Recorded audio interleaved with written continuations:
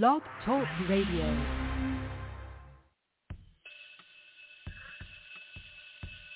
Class is in. It's time for Breaking Chains and History Talk with Dr. Levert, Kemp. Sit back, relax, learn, and listen. Pick up the phone and get involved in the conversation.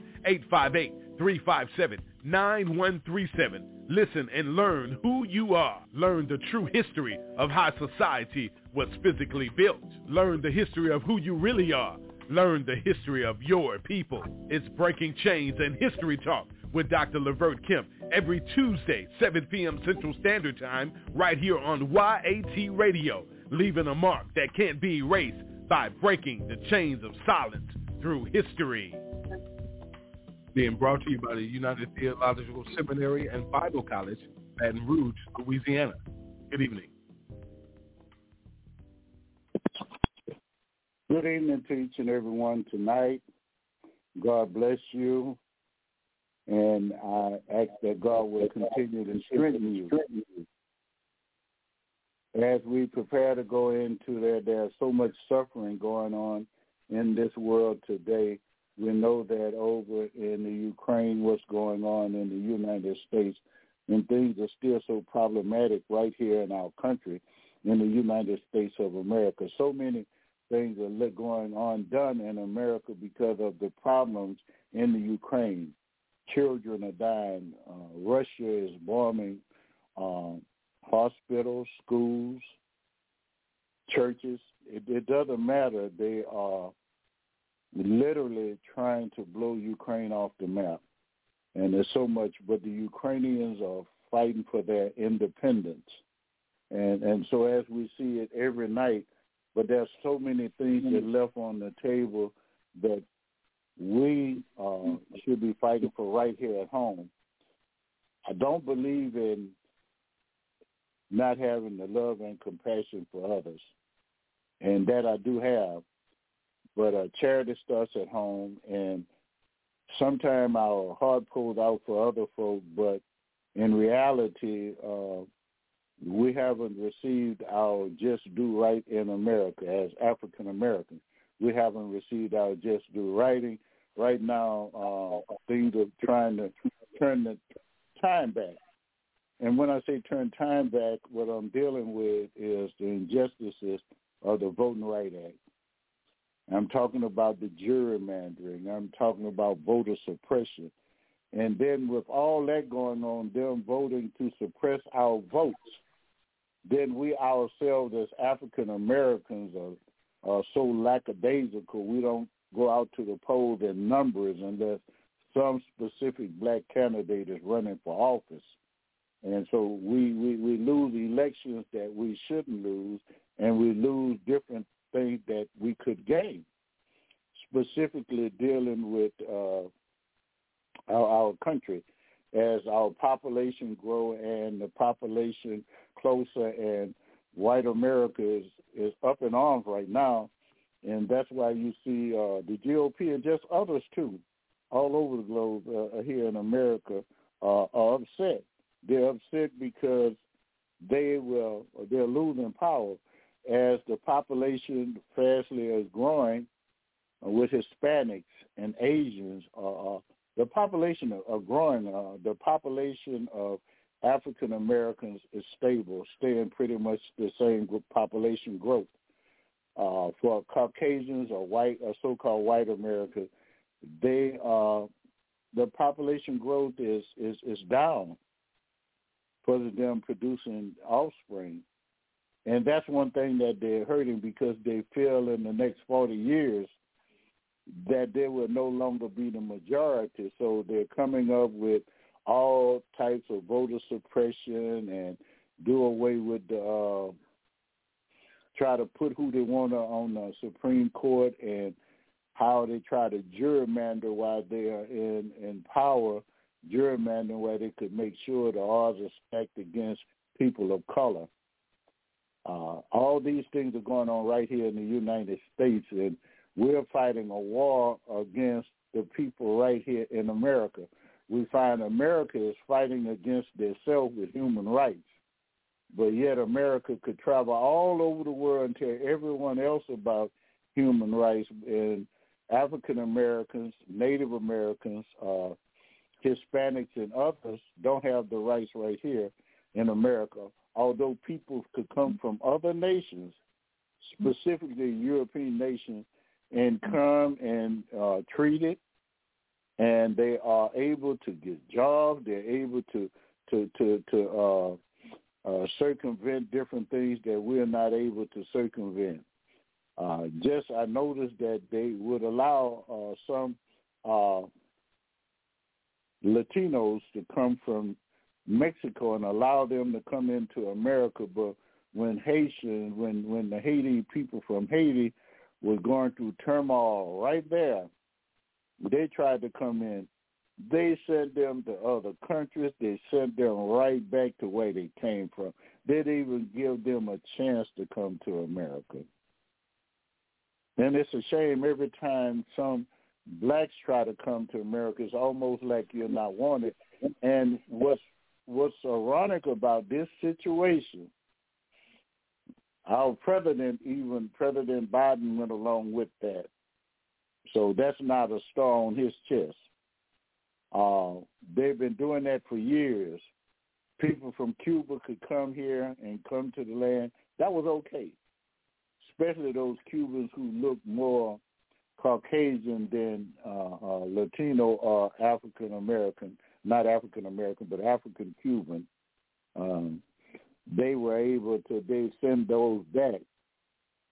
And so the population have continued to grow in the opposite way, and things are remaining the same. As we look around us, and we will see that things are being the same. We're not moving forward. If anything, we're going back. I said the Voting Rights Act, and we still are getting the same thing over and over again.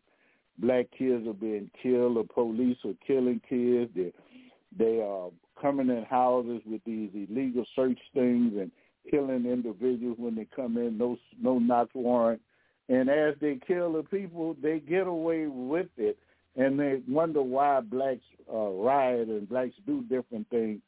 And it's because you've been getting away with it, and they say, well, we need to take it to court. When we take it to court, it has always been when African Americans take something and do it the right way. Whatever Caucasian, whatever murderer kills, a policeman kills that African American kid or adult, they never have to pay for it. But if a black policeman kills a Caucasian child or a young person, they pay for it. And it's like, it makes me feel that they figure our eyes are blind, or we're just that ignorant that we can't see what's been going on for centuries, and it haven't changed yet. And if you say something about it, you're an angry black man or woman. You're living in the past, and you're not. The past is right here now. Our past is here. We still living the past. The same things are happening. The only thing we see it a little more is because of the invention of the cell phone with the camera, which African American invented. We need to take our time to look upon things. We're dealing with that. George Floyd Act, that's about the police killing blacks. And I was doing some studying, and one of the most profound things that I've read, other than some statements made by Marcus Garvey, but this John Lewis, because oftentimes when blacks riot, they put it on CNN, MSNBC, and Fox, and everyone is look at how these heathens are doing, burning a city and ramshacking stores and stealing and looting and burning. When George Floyd died, they didn't come out, they doesn't go out and they tell you how many Boogaloo boys and white supremacy was the one doing the burning, and the blacks got the bad rap for some of their things that they done. Now, when I'm saying that, John Lewis, they was asking John Lewis pertaining to the riot during the time of George Floyd and the looting and the burning, and he made a profound statement, and I think that's something I take with me to my grave. He said that he did not believe in rioting, looting, or burning. He didn't believe it. And I don't believe in rioting, looting, or burning. But he made this statement, but he said, but. I thought he was finished with his statement when he made the statement he didn't believe in rioting and looting and burning, places and things like that. But he wasn't finished with his statement because he put that conjunction, coordinating conjunction and but, no, and are. They say, but you haven't seen if there were no injustices, it wouldn't be any riot. So when I thought about things, I tried to go back over the times that I could remember in my 70 years. There was never any riots unless some civil or social injustice had occurred, or the death or the killing of some black person. It never came, because that's the only way African Americans figured that they could get any justice is by doing something to try to hurt somebody else, because the hurt had been perpetrated against us for centuries. And then they say that you acting like savages. Well, I thought the savage is the one that do the killing. I thought the savage was one that raped, sell people child like cattle.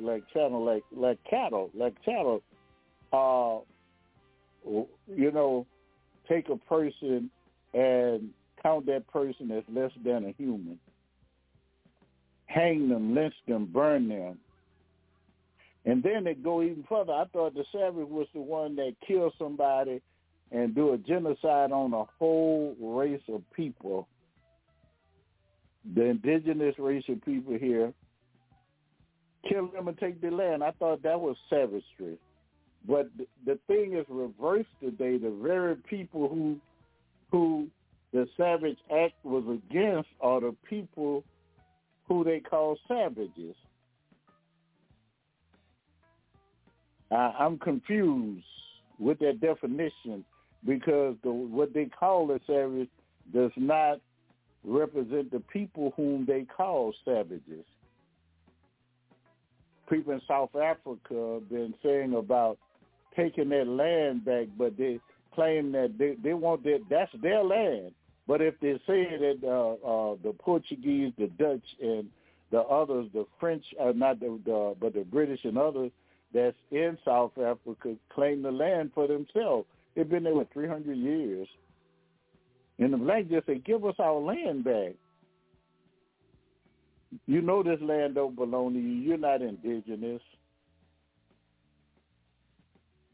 We're going to fight for our land, but if the blacks start fighting for their land, then America, Russia, and other countries are going to come in and shoot them down like they're nothing. That's the European thing, and we're going to get into the Berlin Conference at a later time. But today, I wanted to talk about some things, and I want to talk about this person that we need to understand about Haiti. We need to learn something about Haiti and how their Toussaint Louverture, who a man that was born in bondage in a French colony in Santo Domingo, to the very day is called Haiti, and enslaved for more than half of his life now, come to be the leader of the most successful slave revolt in the history.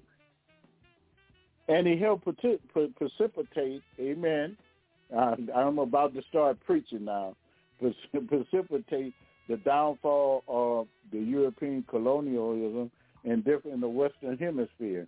And what I'm talking about, in the 17th century in Santo Domingo, it was thriving, a wealthy colony of the Americas. Its sugar, it's coffee, it's indigo, the cotton plantation, the minted money, fueled by enslaved, just like America was fueled in the past, was always fueled by the poor slave labor. Now you have to understand Haiti, as we call it today, during the time was they call it Santo Domingo. The French colonial since 1697 occupied the western third of the Caribbean island. Well, today some call it Hispaniola. Well, while the Spanish had colonized the eastern side called Santo Domingo, now the Dominican Republic had revolted against certain things. We need to understand that even with this, they were, with the revolt in 1791, this thing, the revolt came about. And this is where you'll find that Toussaint Louverture, he led this revolt in Haiti in 1779 to 1804. It was one of the most important outcomes of the revolution was that it forced Napoleon Bonaparte to sell Louisiana Purchase, and we heard about Louisiana Purchase. That's how the United States enlarged themselves. When you say the Louisiana Purchase, so many states were involved with the Louisiana Purchase. What major results was that came from the Louisiana Purchase came because of the Haitians. And in this with the Haitians enforcing that, they forced Napoleon Bonaparte to sell the Louisiana Purchase. That was part of Texas, Louisiana, Mississippi, Alabama, Arkansas, Missouri, and many others, Minnesota, and so many other parts of the Kansas, and so Oklahoma, and so many parts of these states were all part of Louisiana, was a large part of the United States during the time. And Napoleon Bonaparte sells the Louisiana Purchase to the United States in 1803. Now, what happened, this resulted in a major territorial expansion of the United States. When Haiti took their independence in 1804, they changed their colonial name from Santo Domingo, the name given by the French, to Tia Ano, the name of Haiti. They call it the Creole people. What they spell that Creole back then. They spelled Creole, Kreyol, Creole, and they call it Ayata, which was what they call Haiti, as the first black independent country with a stir of success. How they fought guerrilla warfare. Some call it a ragtag army, defeated one of the most popular and forceful generals of all time, Napoleon Bonaparte. We know him as this little man in the history books. When I studied in school and in college, he always had his hand tucked into his uniform. Now, this very same man that we're talking about, Toussaint Louverture, he became recognized as general, and Toussaint Louverture, he led this revolt. He led the army, and he began to have Haiti recognized as the first black independent country with a stir of success from a slave revolt. Haiti was a ray of hope for African Americans in the United States of America. During the 19th century, when I say 19th century, I'm talking about the 1800s. Like France, the U.S. did not recognize Haiti's independence until 1862, precisely because white America worried that Haiti's existence would challenge their slave-driven economy. Now, I need to speak to you concerning about that slave-driven economy. If you don't know, when you hear a lot of African Americans and blacks talk about this point that America was built upon slave labor. Well, when they're saying that America is built upon slave labor, they're telling the truth. During slavery time, the 17 and even the 1800s, 17, 16, America became wealthy because of, see, you have to understand about imports and exports. Imports is when you buy something and you buy it and bring it into your country. You pay for that. But your exports are when someone else is buying your product. Well, the product in America and during that time that made America who it is today, the wealthiest nation in the world, was slave labor. The greatest money that was made, 60% of all wealth that came to America came from slave labor. And you have to understand, it was first, cotton was the highest rated thing that they were exports. Then was sugar, coffee, indigo. And they were doing these things and they were getting money from it because you have 7 million individuals working, and they're working for free from sun up to sundown. It wasn't 8 hour and you was making any type wages. You worked for free. And then most individuals like to say, well, that was only in the South, and the people up north was in the factories, and they had textiles, and they were making other things that up there. Well, if you ask how do you make textile? Well, the first thing, textile and tiles are made, you need cotton so that it would be cohesive, that'll make it hold together. It takes cotton to put it in there to keep it together. And so they needed the same thing. And then the slave trade was financed by large banks up north. They were lending these plantation owners money to finance these things. But here they find they had a deep hatred for this man called Toussaint Louverture, who gained the freedom. As a General Toussaint Louverture led his forces to victory over planters' class, thousands of invading French troops. But that was only the start. He navigated a complex, ever-swift shifting politics and dual colonial power. He successfully repelled the European mightiest nation, the French, the Spanish, and English, using his diplomatic gall and cannon, playing them off one after another. He battled them. He conquered the Spanish side of Hispaniola, uniting the island and established himself as the governor, as the general, and he brought about this in Pan America. He brought this together the way the people was working, and he worked them. He reopened the plantation, but they were getting paid under what he did. He was very, very intelligent. Now, this is a man that was a slave. He fought in the French Revolution. He helped the French. But now listen at this. This is just how we get tricked into things. Although we have to find out that Toussaint Louverture died in a French jail. They tricked him to come to a place. And when he got them there, they arrested him, and he died. Although Toussaint Louverture died in the French jail, a year before Santo Domingo gained full independence, the rechristened itself as Haiti in 1804, his myriad effort set the stages for the establishment of the second sovereign nation in the Western Hemisphere after America, the world's first sovereign black state. Hear how he did it. And you know, they were fighting jungle warfare. And, you know, and that was during the 1700s. You have to understand, they was doing this in the 1700s. They fought guerrilla warfare with rakes and hoes and things, and they were taking the guns from the French soldiers and also defeated 7 of the best generals that Napoleon Bonaparte had.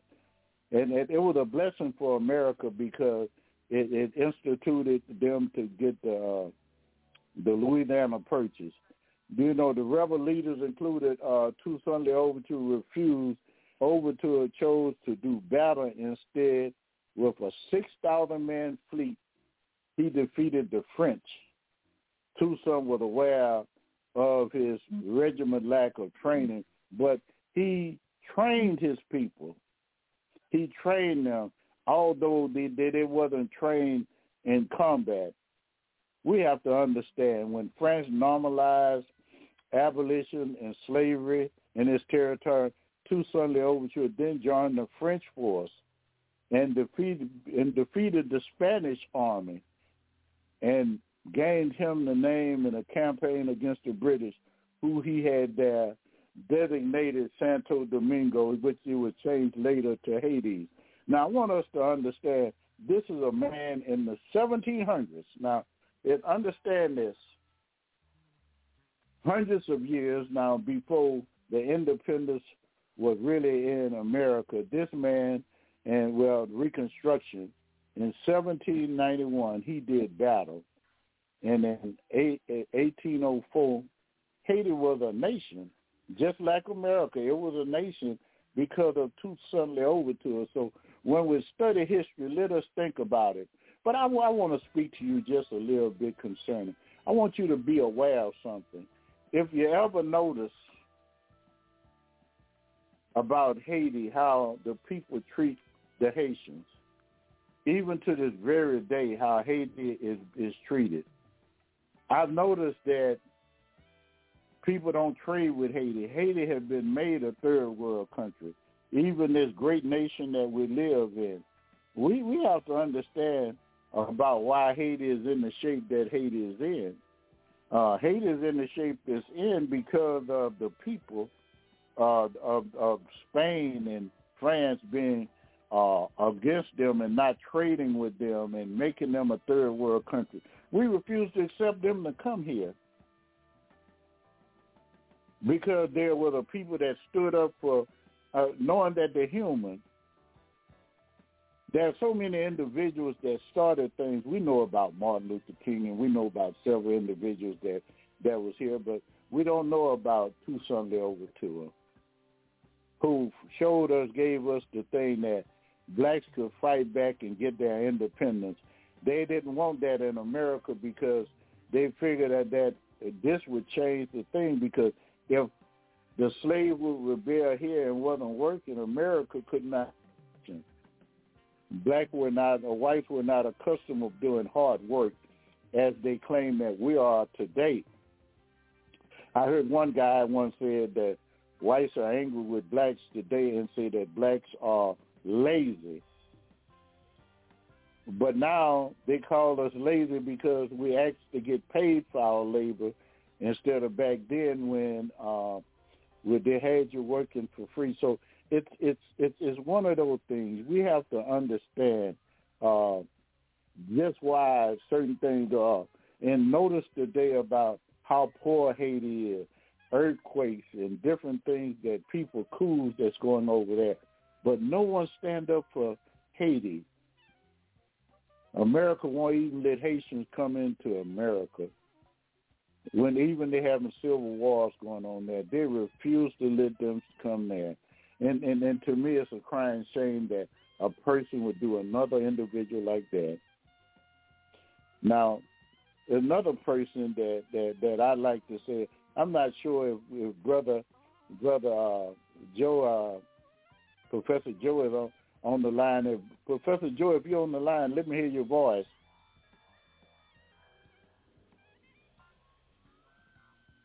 Brother Gary, are you on the line tonight?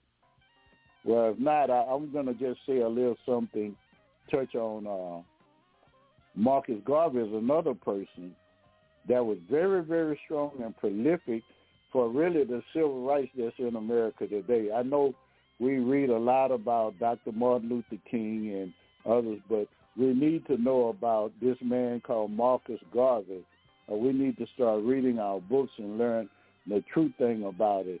Now, you have to understand that Marcus Garvey was born August 17th in 1887, but he was born in St. Anne Bay, Jamaica. Now, you have to understand that Marcus Garvey ended up being this prominent figure starting back in the early times, Marcus Garvey has always been very prominent, and he went around. Now, Marcus Garvey, he was an orator of the Black nationalism and Pan American movement, to which he founded the Universal Negro Improvement Association and African Committee League. Garvey advanced the Pan-African philosophy, which inspired a global mass movement known as Garveyism. See, Garveyism would eventually inspire others from the Nation of Islam to the Rastafarian movement. Now, what are you talking about? Garvey just didn't stay in Jamaica, but he took his movement further than just Jamaica. You might say Jamaica, this little island country, but Garvey took it further. And you have to understand that he was born in 1887, I told you, in St. Anne Bay, Jamaica. Self-educated, Garvey founded this Universal Negro Improvement Association. He dedicated his life for African Americans that lived in there to resettle. He asked them to resettle in Africa. Take your finances and your trade and go back to Africa. Garvey was the last of 11 children born to Marcus Garvey Sr., and his mother name was Sarah Jane Richard. Now, later on, you're going to find out that Garvey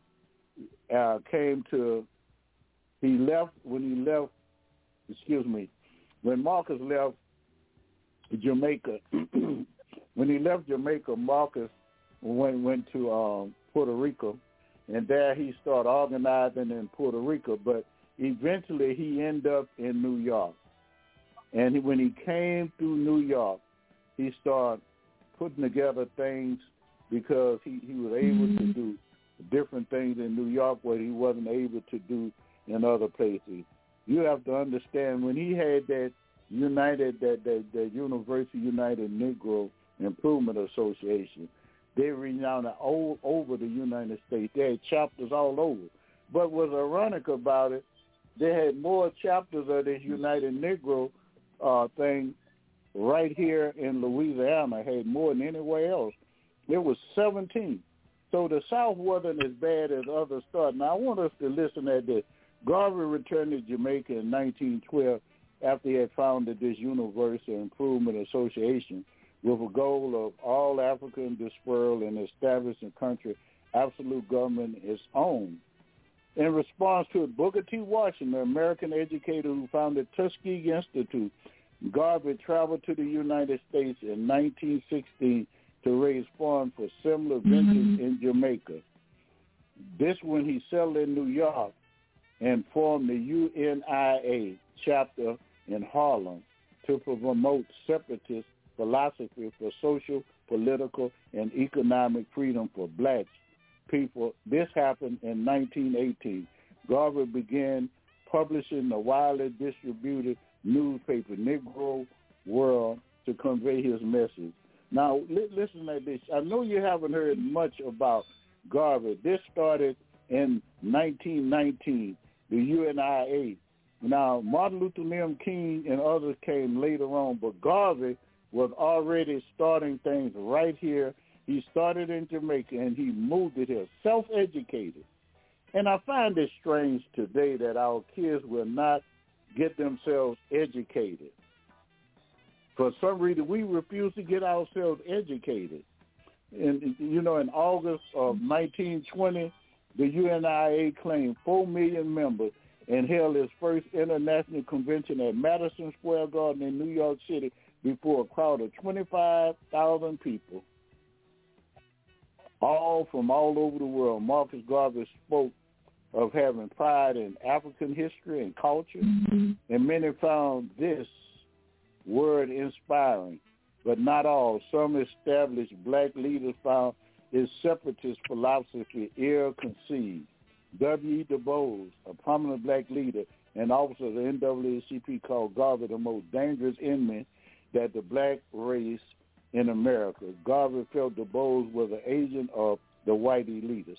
Now, they had different opinion on what had happened. Now, you have to understand, too, the FBI, J. Edgar Hoover, was fixated on running Garvey out of the country and having Garvey watch every step of the way. Now, I want you to understand, whenever a person really stand up for themselves, I found out that they're hated through the media because for some reason, I know what the reason is.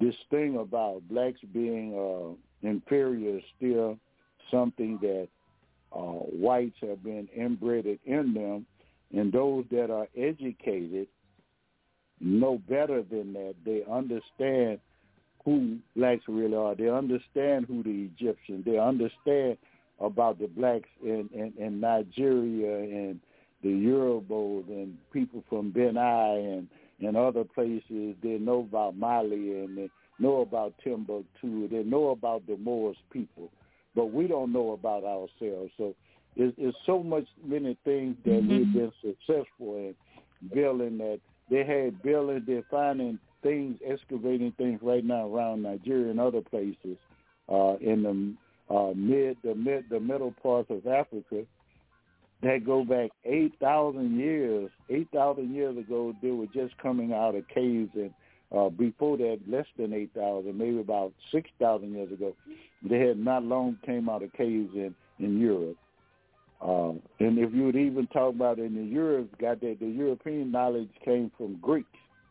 The Greeks got their knowledge, Herodias will tell you they got their knowledge, Herodias, and they would tell you they got their knowledge from Egypt. During that time, they were trained. So I want you to understand that you're no way behind anyone else. So it's important, it's imperative that we understand these things.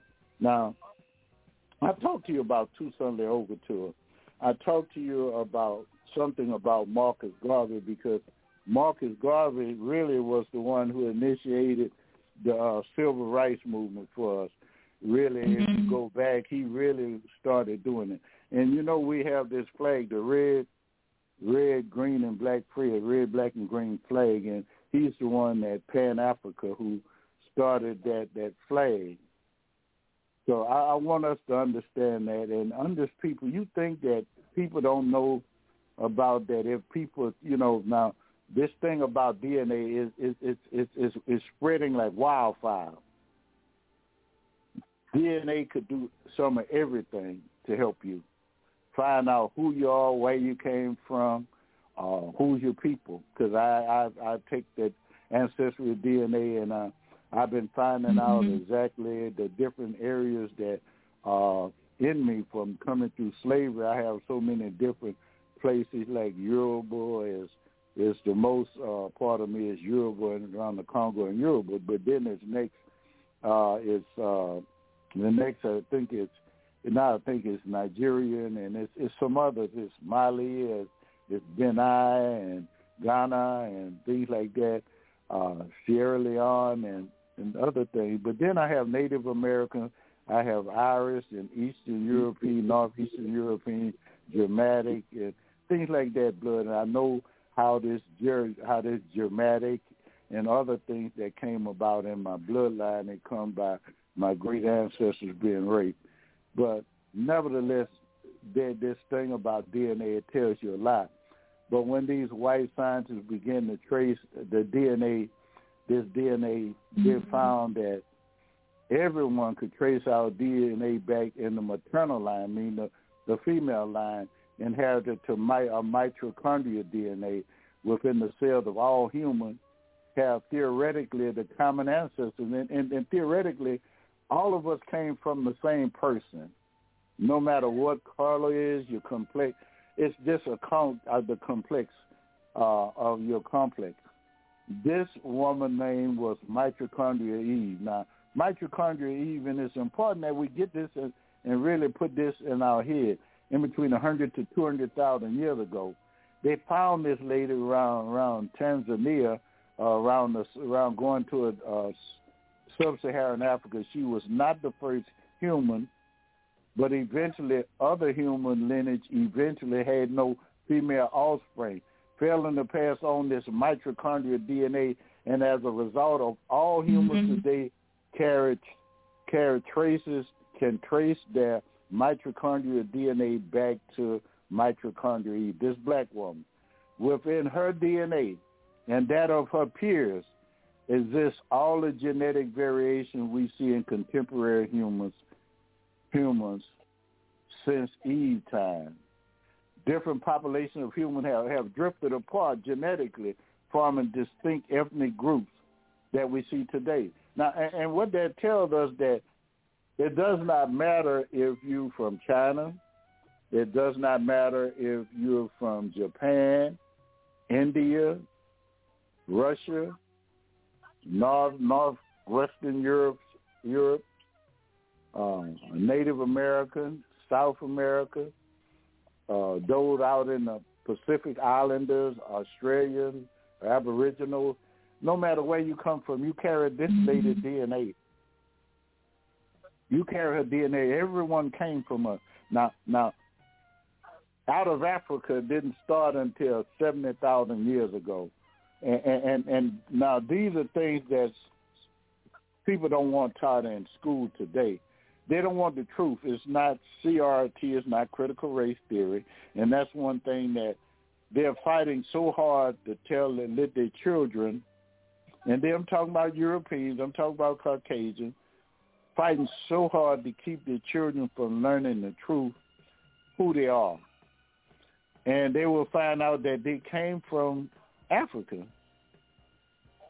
That 1.3 billion people that live in Africa, you know, you have to understand that 1.3 billion people is so much more than that. There's 700 million Caucasians in the world.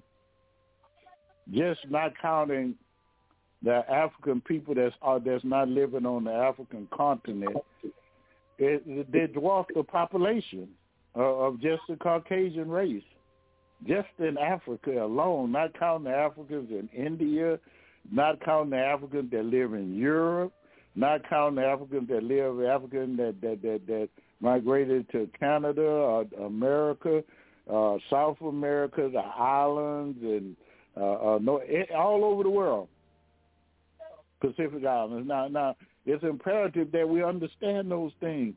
That these are things that people don't want taught, and they even show you further information on it. About 315 years before the birth of Christ, they had a man who died about 315 years before Christ, and he was living in South Africa. He is the closest known relative or the closest match yet known to humanity to the female ancestor mitochondria Eve. Now, this is Africa. They know he was a fisherman because he lived on the coast, and he's the closest genetic match to mitochondria Eve. They found his fossils around what they call St. Helens Bay in South Africa. And if you want to look it up, you can find the archaeologist's name was Andrew Smith at the University of Cape Town. Now, it's imperative that we understand these things. It's so imperative that we understand who we are.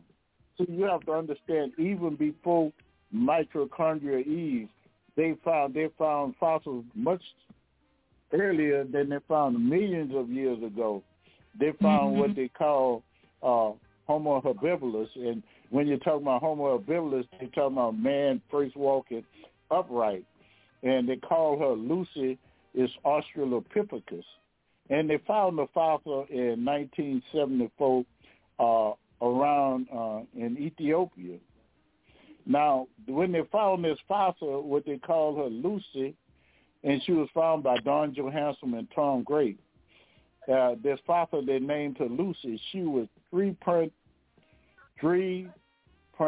million years old. This hermit was known as Lucy.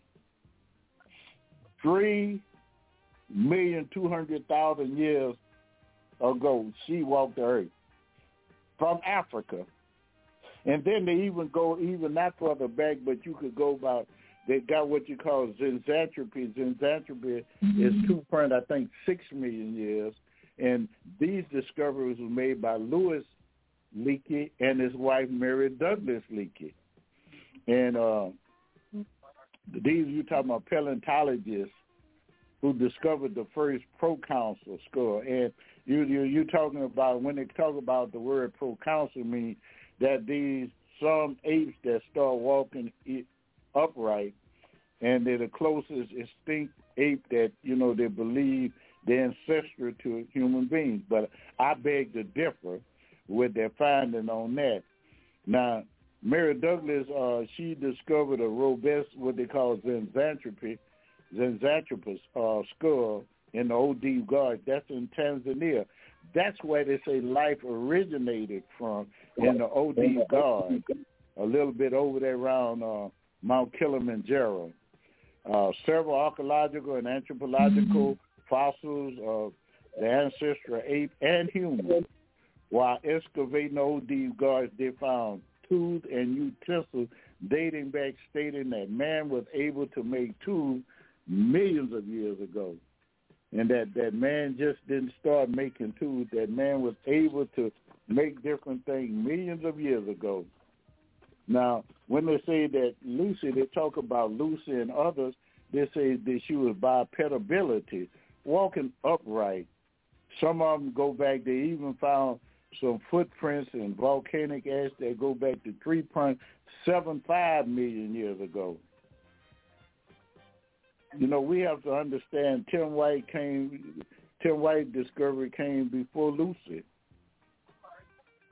4.4 million years ago. It has so much. All these things came from a place in Africa. Mm-hmm. You have to understand, they know, the study, whenever they're looking for fossils or find out where did man originate from, and it's a known fact, but it's not taught the way it should be taught, but they go to Africa to find the oldest fossils in the world of where the human originate. They go to Africa because they know that black, the color black, or the color of African, is the real color of mankind. They know that is the prime color of mankind. Now, other colors are just almost like a mixture or fade color. Okay, we have to understand, too, when you start talking about genetics, you have to deal with a person called Gregor Mendel, and he was noted by most people as the father of genetics. And from him, we find out that with the genetics, it deals with the inheritance involving, the passing on discrete units of genes from one parent to another. In other words, that we inherit our parents' genes. But I want you to understand, and I'm going to tell you some things about what Mendel came up. Mendel law explained how we pick up different traits and talk about different colors and things, of different things that represent dominant traits, dominant genes, recessive genes. Now, Mendel had some laws, and they deal with when people came out of Africa, he had the law of independence assortment. If you assort people independently in order, they're going to resemble a certain way. And then they had the independence dominant, the people the dominant people will prevail. If you take the dominant person, the color is going to always come out that way. You can't get dominant from a recessive. And then the law of segregation. The law of segregation, if you segregate certain people to certain areas, they'll begin to look like that person.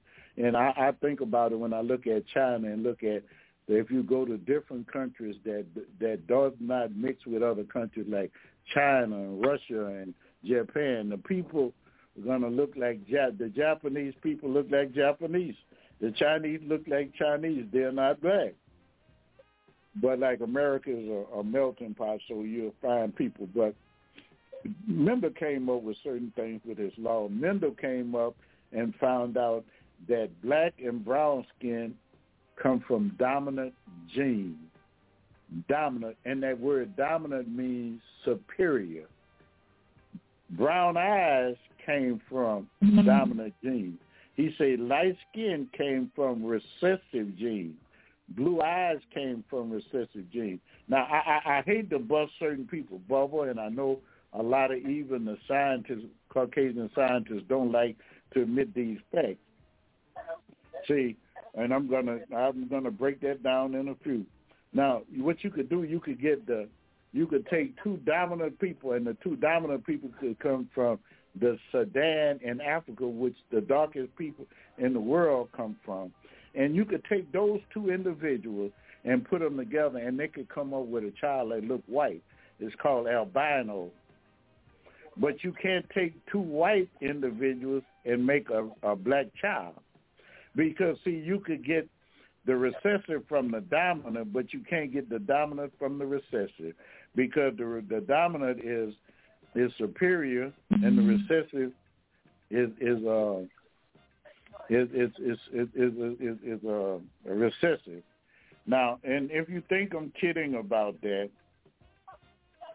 all you have to do is find that the report on what they call hidden DNA discovery, only found in black African people. And all you have to do is look it up. Carter T. Otis. And then you have to look this up, and it's called the World DNA Strand, the American Association of the Advancement of Science, a DNA series, genome. And you can look it up. You can find this man named is Dr. Edward Robinson. And he made some profound statements. Now, when you looking this up, and when I say things, I want you guys to learn to go back and look over these things, and because I don't want to ever lie to you. See, we have a different series. Now, what they call this thing is it's called the global pattern of disequilibrium. It measured the intelligence of people and the possibility for people to be a genius. Listen to what I'm saying. It's called this measure your intelligence. The greater the number of the series, the greater the possibility is to be a genius. It's called a global pattern of disequilibrium. And I think, and I've said this several nights, but I want this because I don't know if there are some new individuals that's tuning in tonight to my show, but I want us to understand you got DNA have sequence and DNA have series. Now, I want you to understand that sequence could help tell what area your ancestors came from, but the series could help you deal with the intelligence level. Most scientists, archaeologists, anthropologists, and many others, especially anthropologists, talk about that. Anthropologists, they say we came from apes and others. So to find out about the intelligence of human, you have to start from where they say we originated from. And so the first animal they test from the ape family was the orangutan. And notice what I tried to tell you guys, that the higher the series, the more intelligent that animal or person is. Now, this is 15 scientists who wrote this paper. They didn't publish the book, but it's copyrighted. And it's copyrighted on the global patterns of disequilibrium. They found out that the orangutan have 3 series, and that's low. Then they tested the gorilla. The gorilla had 4 series.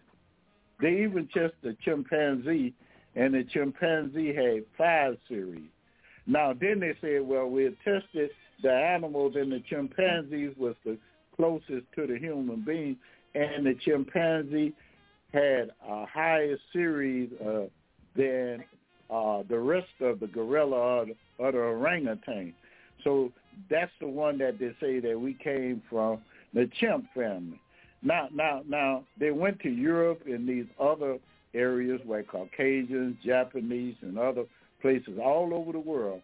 And when they test those Indohumans, they came up with 6 series higher than any chimpanzee, any gorilla, any orangutan, and any other. But one place they did not test, they didn't test Africa. And when they decided to test Africa, they test people from West Africa. And for those African Americans who live in America, most of our that came over as slaves, the slave came from West Africa. They tested the West African. And when they tested the West African, the West African came up with 9 series, 3 series above all the other races. Now notice they said that series is a measure of intelligence, and a greater possibility of being a genius is the higher your series is. Now Africans were 9, had 9 series, so that's 3 higher than the 6 for the other nations, the Caucasians in Europe. Now I want you to understand this. Have you ever paid attention that every field that African Americans have been able to participate in or allowed us to get into? They were talking about the Tuskegee Airmen, how good a fighter pilots they were. Then when you talk about fiber optic wiring, 5G and all this other stuff, communications and all kind of things like this, they're talking about fiber optic. Do you know that blacks invented that? We're talking about individuals that are very, very intelligent. Now, through slavery, we have this thing been interbreeding and molding on us that we dumb in, that we're inferior to other races, but the other races know that you're not inferior at all, that you carry dominant genes. The GPS system, global positioning system, it works out of space. It works on land. When I travel out of state, I could put my GPS and I could key in the address of someone in Florida and Louisiana, and it drive me right up to their door. And global positioning, wow, a black lady, fiber optic, a black lady. And that cell phone is just about over half of America, not counting all over the world, have cell phones. That was invented by a black person. The typewriter, a black person. The gas mask used in all the refineries, chemical plants for war, invented by a black man. Safety goggles, eye protection. The elevator for all these high-rise buildings. The clothes dryer. The air conditioning unit. The almanac, how you plant. The different parts of the moon, full moon, half moon, how to plant your crops. The high tide, the low tide. This is blacks. Most of the people, farmers today, use the almanac to plant their crops by. This is a black man. Blood plasma bag. The lawnmower, the lube cup. Without a lube cup, you couldn't have a train. You couldn't have airplanes. You couldn't have more automobiles because if you run these metal parts, it will weld itself together when it overheats. The refrigerator, the spark plug. Not one car could run without a spark plug. Now, the stethoscope is so old, it was invented by Amenhotep in Egypt, one of the builders of the first step pyramid. Now, I know that we were told, and by television, how it lies to us that they showed some white people, which the whites were not the Hebrews, that the Hebrews built a pyramid. But they say during Moses' time, Moses was actually 1,300 years before Christ, and 1,300 years before Christ, that would make it 3,300 and some odd years. The pyramids is over 5,000 years old, some 6. So the children of Israel wasn't even there when they did go to, when they were in Egypt, the pyramids had already been built. So that's just Hollywood that we're looking at. That's just Hollywood that we're looking at. All we have to do is do the research, and you'll find these things out. The thermostat control. Where would we be with all of this traffic without a traffic light? That's a black invented this. These are ex-slaves. The electric light bulb. This is blacks. And now I don't want to keep naming because I got so many more I could name, but I just wanted to name some certain things that that blacks have invented, just to let you know the intelligent level and to let you know that you're no way dumb. But it's not taught in high school, and no one wanted it taught in high school because the young white kids, they'll find out that they're not responsible for inventing a lot of things. Not to make them feel dismayed or down or anything, but why you won't teach this in school? Because then they would realize that they didn't really invent or find things. That when they came to the Americas around Hispaniola, it was already they already had people living there. When they came to the Americas, you can't discover a place with millions and millions of individuals. You cannot do that. So that's very, very important that we understand that you cannot and then tell them the truth that you kill off the people and took their land. There's so much that need to be taught the truth about all these inventions. And I oftentimes I say this while we're talking. It's never taught that they had blacks in America long before Columbus or anyone came this way. And this elderly white lady, her name is Jane Elliott.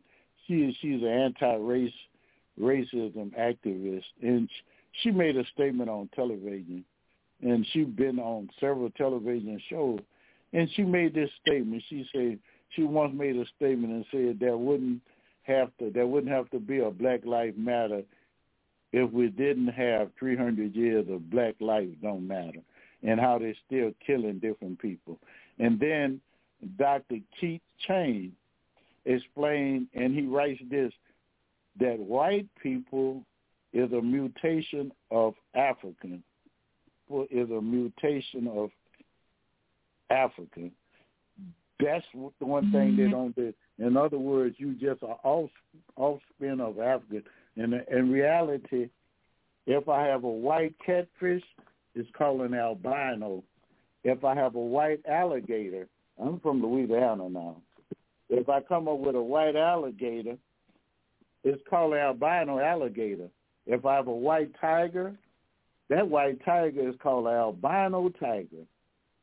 If I have a white lion, it's albino. Everything is albino or albino that comes out white.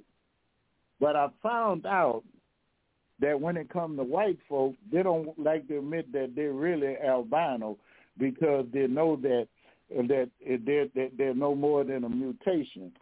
And it's important that we don't have very good vocabularies and things. So it's time that we start doing our research.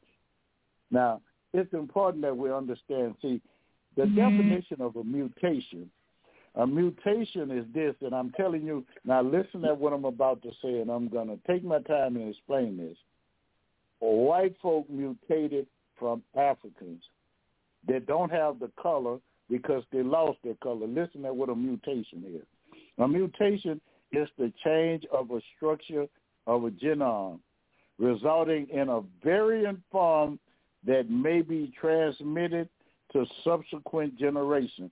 So when the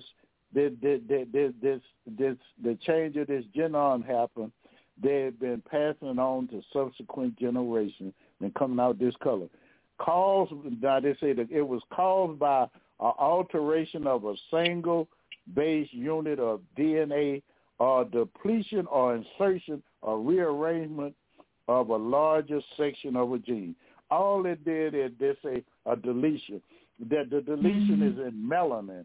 They don't have melanin, so they don't have skin color. They can't live in the heated area because they don't have melanin to block the sun rays. Okay? That's why you wear dark-colored eyeglasses when you work and the sun is beaming down. Now, in other words, a mutation is now listen to what it said.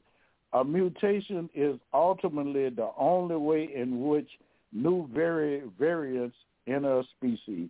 The only way a new variant or new race or species could come in is through a mutation of one. And the mutation occurred with Africans. Okay, now we've been hearing about mutation and COVID-19 mutating and this variant. You start with the COVID-19, okay? And then you have the next strain, Delta strain variant of it. Then you go to Omicron variant. Now it's a new variant that's coming out now. But now that word variant, we listen at them talk about things on television and other places and radio, and we look it up on YouTube and we find out what they talk about variants. Now the definition of a variant is very good to tell you how white the color people change color. Tell you that they were black. A variant is a form or version of something that differ in some respect from other forms of the same thing or from a standard. They are variant. They came, they were black, but they came about in respects to another form. They changed the form of what they were. Now, even now, we sometimes we use the difference in the hair. But I submit to you that there are differences in hair in different places in Africa that does not have European blood in them. The African people from Africa could be brown. They could be the darkest of the dark. They could be brown. They could have curly, straight hair. It does not matter. Their hair is there. And also, I'm not going to get into it because I'm about to open the lines and certain things that I wanted to talk about to Sunday Overture and briefly touch on Marcus Garvey and talk about the voting rights that's going on that's not being looked at because of Ukraine. But we have problems right here in America. We need to solve problems. Try to solve these problems at home. I don't want anyone to die, but we need to concentrate here because a whole lot of people is totally dissatisfied with what's going on. And blacks are still dying on the street at the hands of police, and they're still getting away with killing blacks. And then they come up with things why we are angry people, because you keep killing us and you never get punished. Until you start punishing you and you stop killing us, then that. And I'm very well aware of how we're killing one another, because I'm an advocate, activist against black-on-black crime. Amen. Now, I want to say this, and we're going to go it on, and I'm going to open it up. I always want to get to understand, don't let them fool you about, like whites, European was the first people to come over here. There have always been people of the African Negroid features that always lived in America. Some of the Native Americans were of the Negroid race, okay. But even down in Mesoamerica, the Olmec people, and you could go down there and they have these Olmec colossal heads made of basalt boulders, and they range from 1.7 to 3.4 meters. Some of them date back to 900 years before Christ, back to King David time. Olmec, and then, you talking about thousands of years before Columbus ever came. And Columbus, we need to stop lying that he came to America, because where I told you about 2 Sunday Overture, he landed out there what they call Hispaniola, which is around one side or other side of Haiti. They call it Hispaniola right now. The Olmec is a civilization of ancient Mesoamerica Some are in Mexico called Levert, San Lorenzo, Zapates, Veracruz, and then some of them date back as far as 1200 BC, almost during the time of Moses. 1200 BC, these people were here. Some say they was here before Aztecs. The Aztecs might all breed from them. There's a total that they found 10 colossal heads have been discovered to this day. And 10 of them are in San Lorenzo, and 4 of them are in La Venta. And they even have them some in the Andes Mountain. And so it's things that we need to research to find out about these things about that's going on. And it's another thing. Let us learn what systemic racism is. It's the same thing as almost institutional racism. Institutional racism is also known as systemic racism. It's a form of racism that is embedded as normal practice within society. That's in America. When we say that America, by systemic racism in America, is practice within the society as a normal practice within society and organization, it can lead to through discrimination in criminal justice, employment, housing, health care, political powers, education. It reflected in the disparity regarding wealth, income, and criminal justice. Now, I just spell out United States of America dealing with African American people. All these things says we have always been discriminated against in the judicial system, the criminal justice system, employment, housing, health care, political power, education, disparity regarding the wealth and income. All of this is reflective of what we're going through right now in America, not during slavery, not in the 18 or the 1500s, but in America this very day today. God bless you. I just thank God for my listeners who are listening in, and I pray that the information and the things that I talked about, that people could take this in and feel interested in. We should feel interested in picking up books and reading these books and becoming familiar with the different books that we have, and that learn about yourself. You know, I love when the Bible says, "My people are destroyed for lack of knowledge." We don't even know who we are. We've been told, and it's been our eyes should be open to the fact that we lost our culture, we lost our history, we lost our language. We don't have people without a history, without a culture, without a language. The culture that we carry right now is Eurocentric. It's European. It's Caucasians. We live up to all the expectation, what looks good, how we should live our life. Everything is patterned up on those who conquered and killed the people and took their land, and who enslaved us. That's where our culture comes from. So it's time that we realize it and we stand up and learn about ourselves and do better and become a self-sufficient people.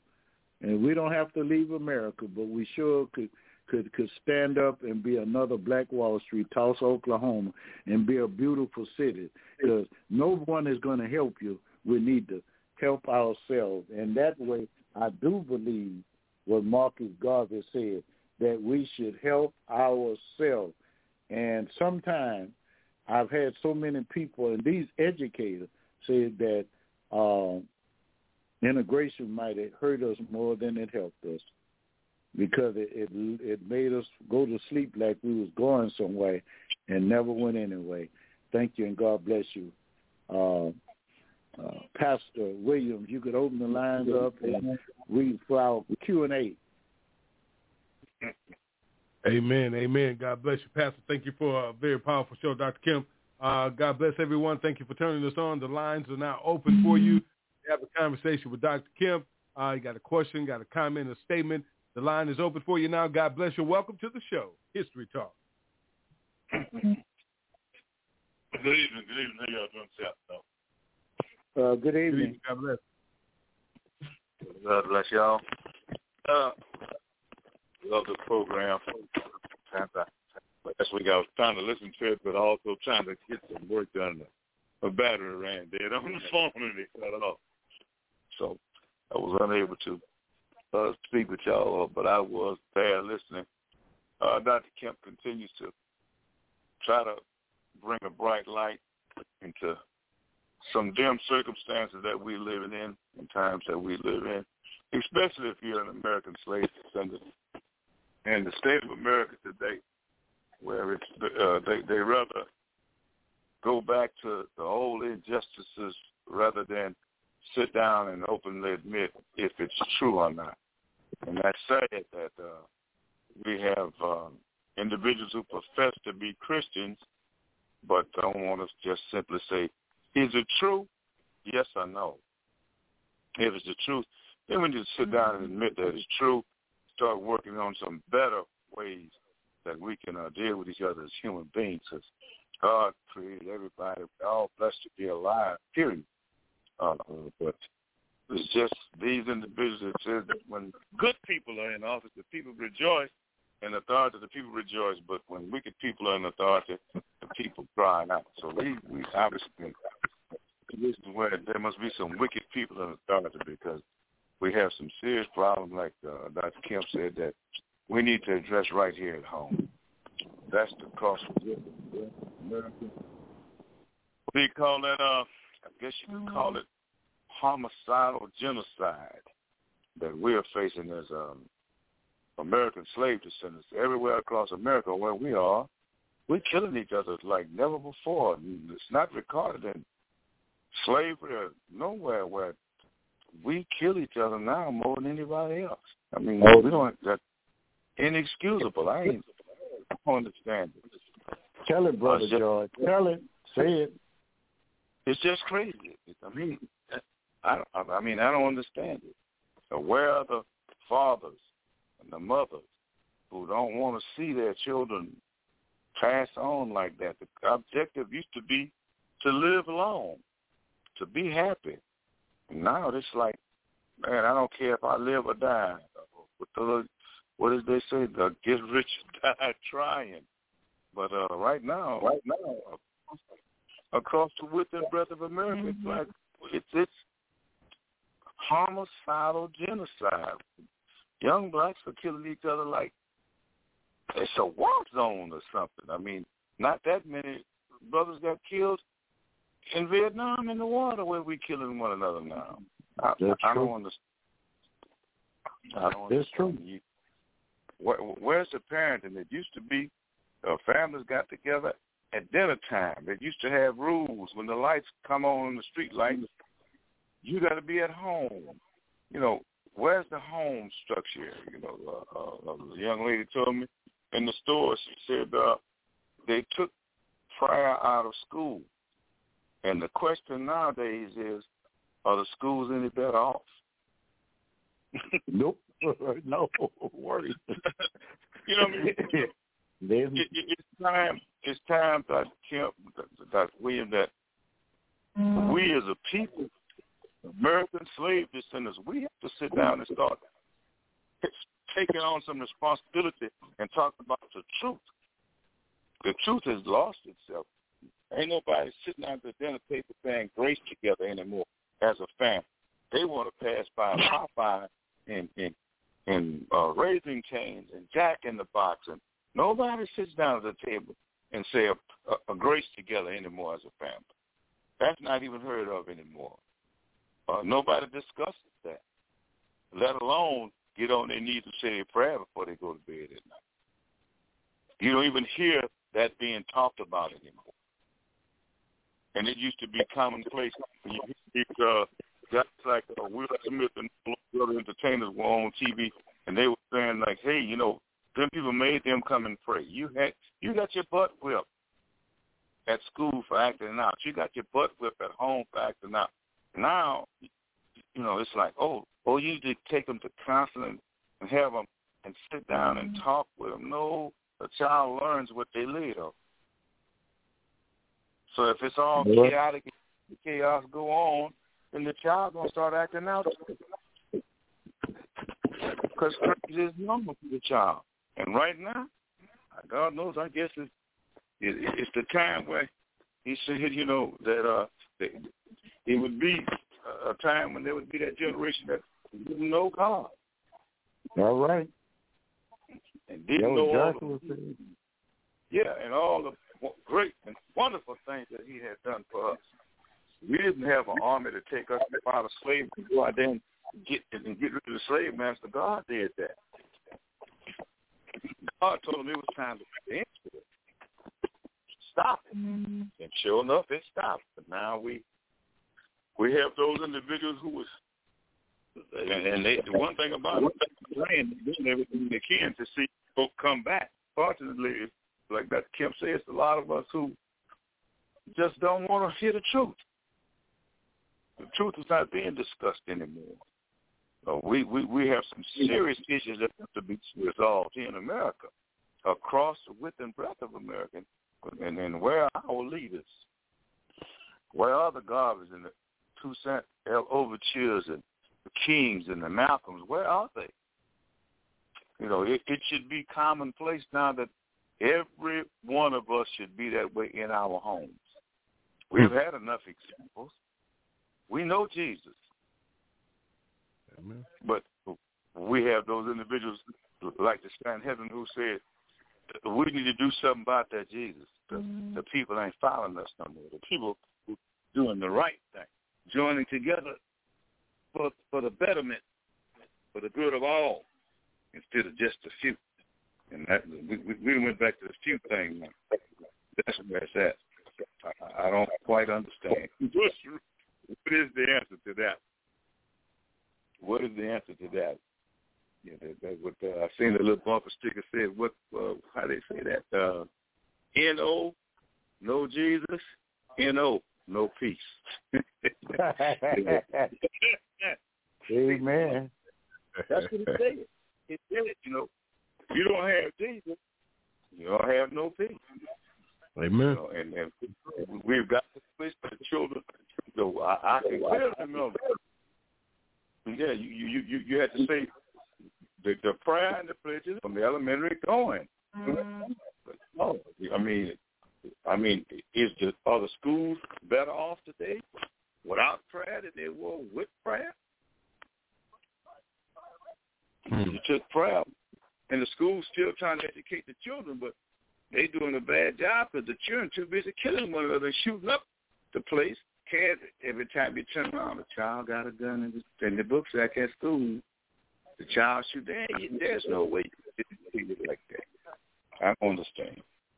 We got to go back, brothers. You understand what I'm saying? And take coke. The old folks say, if it ain't broke, don't fix it. Let's go back to what worked. Let's go back to what worked.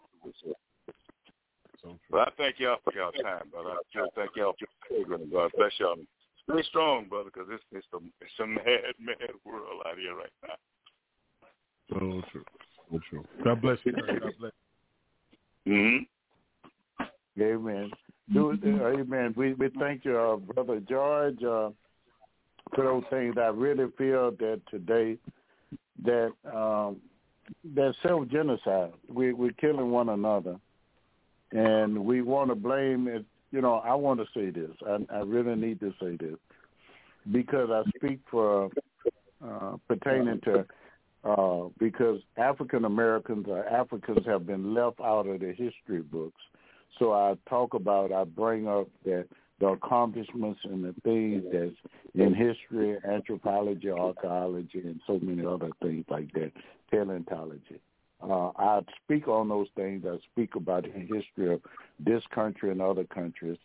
I speak of that, but I want to make this statement, make it clear. There are bad white people, but there are good white people. There are bad black people, and there are good black people.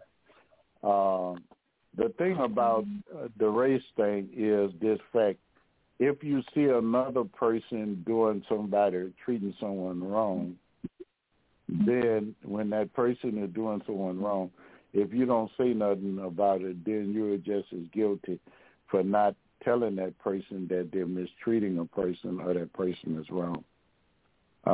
So you just do what you got. We need to step forward and to try to get the crime out of our neighborhood. The so-called pastors that we have today are so busy trying to entertain and get money from people, the parishioners, until they're not worried about how to help. They're worried about their paycheck. They're not trying to worry about anything about those people that's in that congregation. So I'm of the impression that we're failing them. If the teachers, I know when my parents gave my teachers the right to spank me if, we can say, I just say get a whooping. If I did something in class and my mother didn't go to the school to jump on the teacher because I got spanked, they had permission to, we call it corporal punishment. They had the permission for the corporal punishment. And you didn't have it today. Somebody with long fingernails with hard-pressed hair would come and jump on you and tell you don't hit their child. And we had this little joke we tell someone about sending baby children to school. You don't train them as Deacon George said. You don't train them and teach the child anything, and the child go there to school because they're not being raised properly, and so they don't know how to act. And sooner or later, they're going to have guns in class and everything else because the parents haven't taught them respect for life. And I'm just not talking about the black kids because Caucasian kids usually be the ones to come shoot up the whole school. Black kids have all kind of fights and different things, but not many of them are the ones that come and shoot the whole school up. So it's a lot to that. Do we have another caller that would like to ask a question or add something to our program? The only dumb question is one not asked. Do we have anyone that would like to add something to this program? Amen.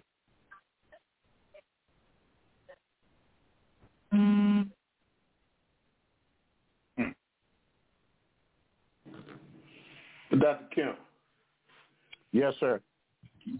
Well, I was just wanting to speak. You were listing some black African-American inventors and things, and I was just crossed my mind Dr. Charles Drew, and it tells us where we stand. Dr. Charles Drew he discovered plasma and how to use it, and he died needing that same procedure, but he wasn't allowed to go into the hospital because he was an African-American and receive the treatment that he discovered. That's just how it gives a testament to how we stand in America. Yes. Totally correct. When Dr. Drew did that, and they spin the blood, and the plasma rise to the top, and they would skim it off, and they could use it to help build your immune system and other things up with the plasma, and then they put the blood back in you and they extract the plasma, and your body will make that plasma back up because you could go and sell plasma even to this day. There have been so many inventions that we've done. Like I said, I've only touched bases on a few of them, but I was talking about the plasma bags and others that they have, dealing with what they go through something like what they call a centrifuge, if I'm right. Right. Yeah, we have to look into those different things. And like you said, they sound like Brother Keith. It's so much that we've done, but if we don't research it and tell our children, you hear what they say today, they don't want CPR in the public school. They want only thing taught is a bunch of lies that Europeans did everything, and people from other nations countries didn't do anything, and it's so far from the truth. The few things that Europeans really did was come, like savages and kill people and take stuff from them. I said I didn't want to get into the Berlin Conference, but I do that at a later date, dealing with the Berlin Conference, about how Africa, without Africa, you couldn't have a world. Just about every different semi-precious stone, just about all this different stuff come from Africa. And Africa is not the largest continent. It's the second largest continent. Russia is the largest continent, but only a few, not much of it is livable. You can't live in that because most of it is a frozen tundra, just like right now in the Ukraine. Man, these guys are over there fighting below zero temperature. Russian soldiers having being frostbitten and everything, because some nights over there get below zero. They don't know the terrain that they're fighting in, so they give it up. And so they getting wore out. They're getting wore out, so now they're going to supersonic missiles. But if you look at it, Russia is really a frozen tundra. And matter of fact, most of Europe is no more than one person said Europe is a thawed-out ice box. Most of Europe is frozen. If you ever look it up, you'll find out that most of Europe, if you look at it on a globe and look at the latitude that it's on, you'll see how high up its elevation. Most of it is above New York. Matter of fact, if you go to the Mediterranean Sea, it's above Georgia. That's how they know Christ wasn't out there in December, because you talking about around Virginia would be Jerusalem is almost about on the latitude of Virginia. There's nowhere in the world you're going to be out in that cold weather talking about sleeping with a child sleeping in a barn. It was born in the late beginning of the fall while it was still warm, or the late summer. Most of your better scholars say. So it's certain things that Jesus was not, and we have to tell our children better. And stop putting those pictures of a white man up in your church that's Jesus, because Caucasians wasn't not from that area. Hebrews were not Caucasian people. Even Billy Graham had to admit to it. Many years ago, Billy Graham said it, that Jesus was not white. But do you think that Caucasians will make a black picture of somebody black and put up there for their child to bow down and pray to and call him the Son of God? So they make the person look like them. And so our children look for Jesus Christ to be a white man. The church that I pastor do not have a picture of Jesus in it. And until the day I leave this world in that church, and as long as not leave this world, but long as I am the pastor of it, we will not have a picture of Christ. The Christ never left a picture. Adolf Hitler said that he was very photogenic because he didn't want to be like Christ. In other words, false represented. In other words, so he took a lot of pictures so people know how he looked. And he wasn't a German. Adolf Hitler was from Austria. Amen. Brother Keith, you had something else you wanted to ask, or you wanted to add into us tonight? Oh, no, that was about it. I think it was something else, but it slipped my mind, Reverend Kemp. I might think about it in a second. Hello? This is Brother Keith is with a very good student that I teach, and I just want to say the other night we was dealing with contemporary thoughts about the contemporary church, and he told us certain things that occurred, and I was very impressed with that, how he read ahead and he knew certain things about it. And that's what we have to do. We have to put some research and do reading. When you're not doing anything, pick up a book. I have so many books until I'm even ashamed that I could go in my I could go in my little room, my little room where my dining room. where I got bookcases. I have so many books laying around. It's a shame that I have it looked that way. But I read. I'm an avid reader. I live by myself, and I'm an avid reader. So I thank God I have the time to do it. And I'm going to keep doing it because I want to know who I am, and I want to be able to know about myself, and things like that. One thing about you could never, a person with knowledge of himself, you could never make him a slave. Only when you could make a slave. That's why they destroyed us of knowledge of ourselves, our language, and our cultures. Once you have knowledge of yourself and your culture, you can never be made a slave. You might lock me up, but you can't never take my mind. That's how so many people make it through 40, 50 years in prison. They never allowed you to take their mind. They never took you their culture. You never take their language, and you never take certain things away. You could lock me up like the Apostle Paul was. You could lock him up, but you could never separate him from Christ. Amen. Is there anyone else that have any question or something that they would add to our discussion tonight? Hello? Yes? Hello? Yes, Dr. Kemp. This is Brother George again.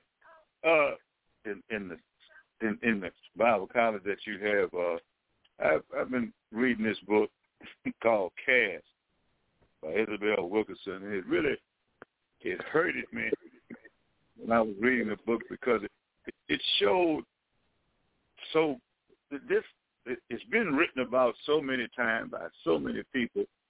And this particular author, Isabel Wilkerson, this young lady wrote this thing about caste, and it was about the way caste system functioned in India when the oppressed poor people were used by the upper class, and it's the same system that was used here in America.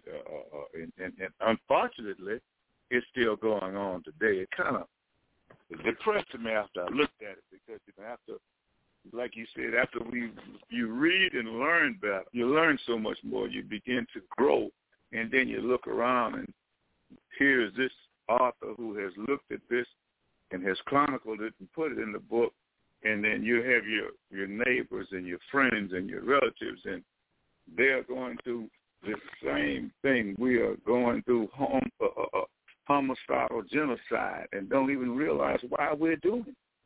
We're not advancing from it. There's nothing, it really got me, but I just wanted to say, like those authors and gentlemen that you were talking about earlier, this is a really good book. If right now, if they would take the time out to read, to try to educate themselves, it's called Caste, and it's by Isabel Wilkerson. But I know you're familiar with it because it's the Bible college that exists, thank God, right there at your church. So that's the only thing I want to say, Doc. Thank you. Yeah, it's called a caste system, and I think brother Keith and others, they had to do that for a grade from the main campus to what that's called Foster Daniels symposium. And it really talks about systemic racism and how things are going today, and it tells about the past and how things even go today. Brother Keith, you want to bring up some things about the caste system?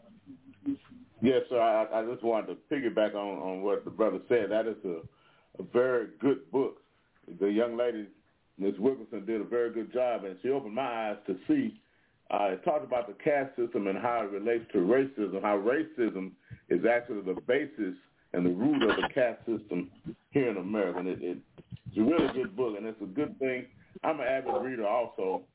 I don't read as much now as I used to, and I got to get back into that. That's one thing I'm glad I'm in school because it's forcing me to read a little more. But there's so many books and so many authors and so much to learn. you know. And I really want to encourage our younger people to start reading, especially books. I was impressed because Isabel Wilkerson is a relatively young lady. She did a lot of research, and she was able to relate it, and it really opened my eyes to a lot.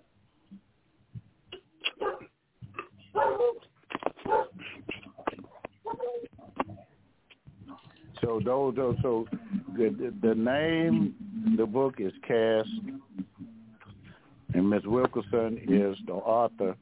So those of you who are listening tonight, get the book, and it doesn't matter if you're Caucasian, you'll find out about what I just said, institutional racism, systemic racism is built in the very fabric, and Cast, open your eyes to those facts. Amen.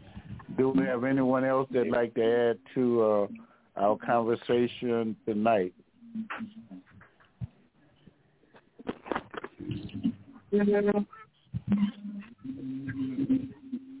Well, Reverend William, it seems that we don't have anyone else that would like to add to it. If you want to say something and bring us up on the different ministries that you have, and let those who are on the telephone know about the other nights that your ministries are running.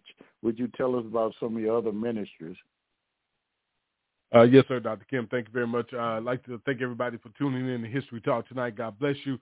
Don't forget to, coming up next month, April the 6th, our ladies will be returning to the airwaves for the P31 Ladies Night. On Thursdays is our Men of Valor. We're working on getting our youth show together. So everyone out there, please, let's round up some youth so we can bring them together on the air and talk to them and see what it is that's on their mind and what the things that they're needing from us, because, you know, we can't be speaking for our young people. We need to listen to them as they speak to us. You know, it says, train up a child in the way he should go, and he will not depart from it. Our children are buck wild in the streets, so it goes to show the things that they're seeing. So let's tune in every night and get involved in the things that we're trying to do for God's people and breaking chains. Amen. Thank you, Dr. Kemp. God bless you. God bless you, and we thank you. And those who are listening tonight, you could tune in on those specific nights, and you could still participate just as we participate tonight. It's not as long, and you could, in those programs, you could share. At the beginning of the program, I teach, then after we have a Q&A. But in those different ministries, you could share as it go, and you could you could participate, and it's very knowledgeable, and you could share your knowledge and the love of God through the different wonderful ministries that Pastor William have. God bless you, Pastor William. God bless you, Brother Keith, and Brother George, and all those others who are listening to us tonight. And I thank you, Brother George, for the wonderful things that you contributed tonight, and I also thank Brother Keith for being so studious tonight. God bless you, guys. And it's people like you that we need to share what you know and the things that you found out, books that you read, that others may learn to read and learn of themselves. Amen. Well, we're going to leave with a prayer. I ask that you would lift up each and every one, lift up one another. I'm not going to ask you to pray for my family and things. We are going through a little something, but I'm not going to ask you, because it all depends upon my grandson and things, and so he has to stay out of trouble. Amen. And I'm not going to take up for him. He has to stay out of trouble. God bless him. I'll pray for him that he learn to walk straight and circumspect, the way that he was trained. And Deacon George, you know how he was raised. You know how the family raised, my family raised kids. But if you're going to go out and if you go out and follow other folk and things like that and be led by other people other than those who raised you, then you could get yourself in trouble. But you know how I know Brother George know how we was raised, because he's part of my family. And he know how the old people dealt with us. So he knows, because he was saying certain things about the lights coming on in the streets and different things that he said, and it brought back memories. So I thank God for each and every one of you. Let us pray. Heavenly Father, we come once again, Lord, just a few of your handmaid servant are gathered in the name of Jesus. Father, we want to first say thank you. Thank you, Lord God, for you sending your darling son Jesus to die for us on the cross. We want to say thank you, Lord God, for Pastor William and all of his ministries, for as he go forward and as he teach and as he bring on different programs that to uplift the African-American community and to spread knowledge and wisdom of the African-American culture and the African-American plight in the world today. Father, we thank you, Lord.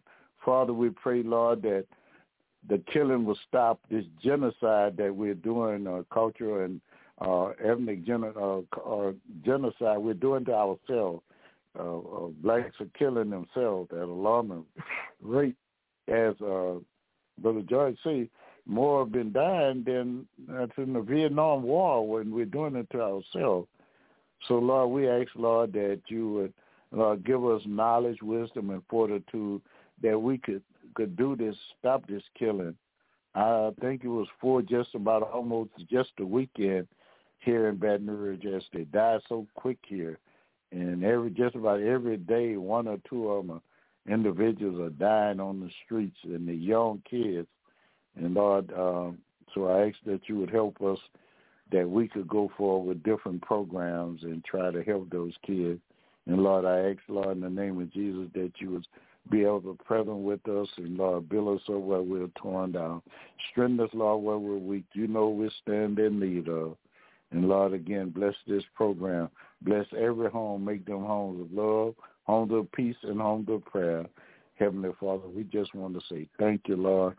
And Lord, we ask, Lord, that you would bless the families in Texas. We saw all those tornadoes that spun off in Texas, Louisiana, northern Louisiana, and some other places in Louisiana had very bad weather today.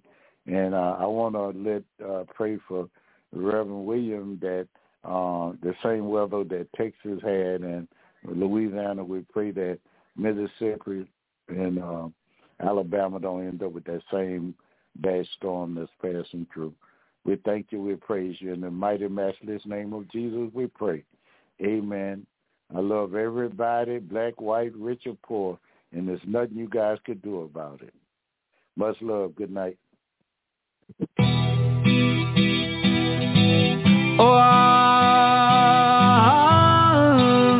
my people, I love you. We're family. Yeah, you and me. Hey, we'll make it through it all. No matter what the cost. We're family, yeah, you and me, and we'll make it through the pain, the rain, and all the trouble by ourselves. Oh, oh, oh, oh, my people, I love you, I love you. We are dying, they are lying, hey. We're being shot and haunted.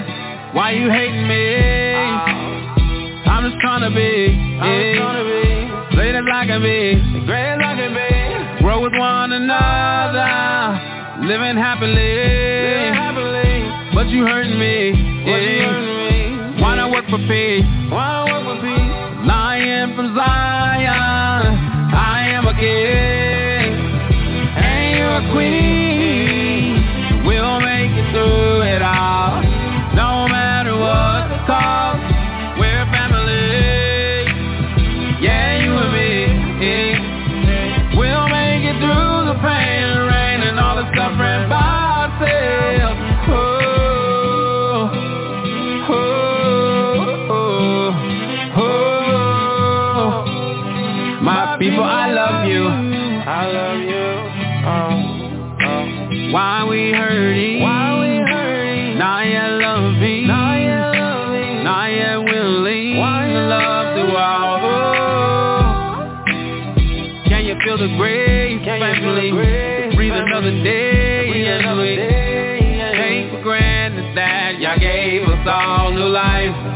But we need to learn to love each other. Humanity. Have a peaceful word to say. Have a peaceful place for kids to run. Yeah, you and me, hey, we'll make it do it all. No matter what the cost, we're family. Yeah, you and me, hey, we'll make it through the pain and rain and all the trouble by ourselves.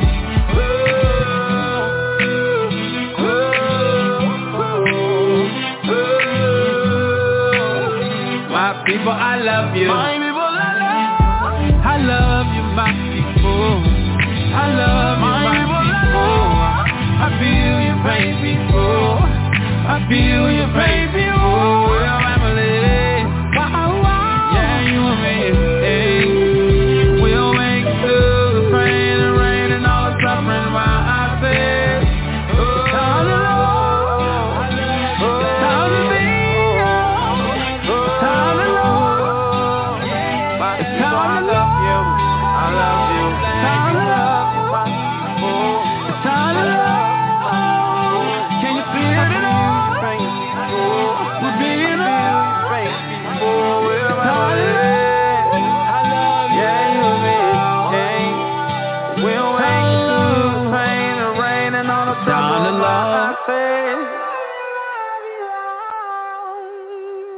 We thank you for taking a listen this evening. You've been listening to History Talk with Dr. Levert Kemp right here on Breaking Chains on YAT Radio. Heard every Tuesday right here at 7 p.m. Central Standard Time. YAT Radio logs on to leave a mark that can't be erased by breaking the chains of silence, teaching you about who you are and whose you are. It's History Talk with Dr. Levert Kemp every Tuesday on YAT Radio, where we are breaking chains. Thanks for turning us on this evening. Just know we are here to assist you in recovering your light from back from the darkness. Speak the truth with Young Adults Talk Live, a ministry for the people of God. So let's join together and recover what's ours. God bless you from the Young Adults Talk family.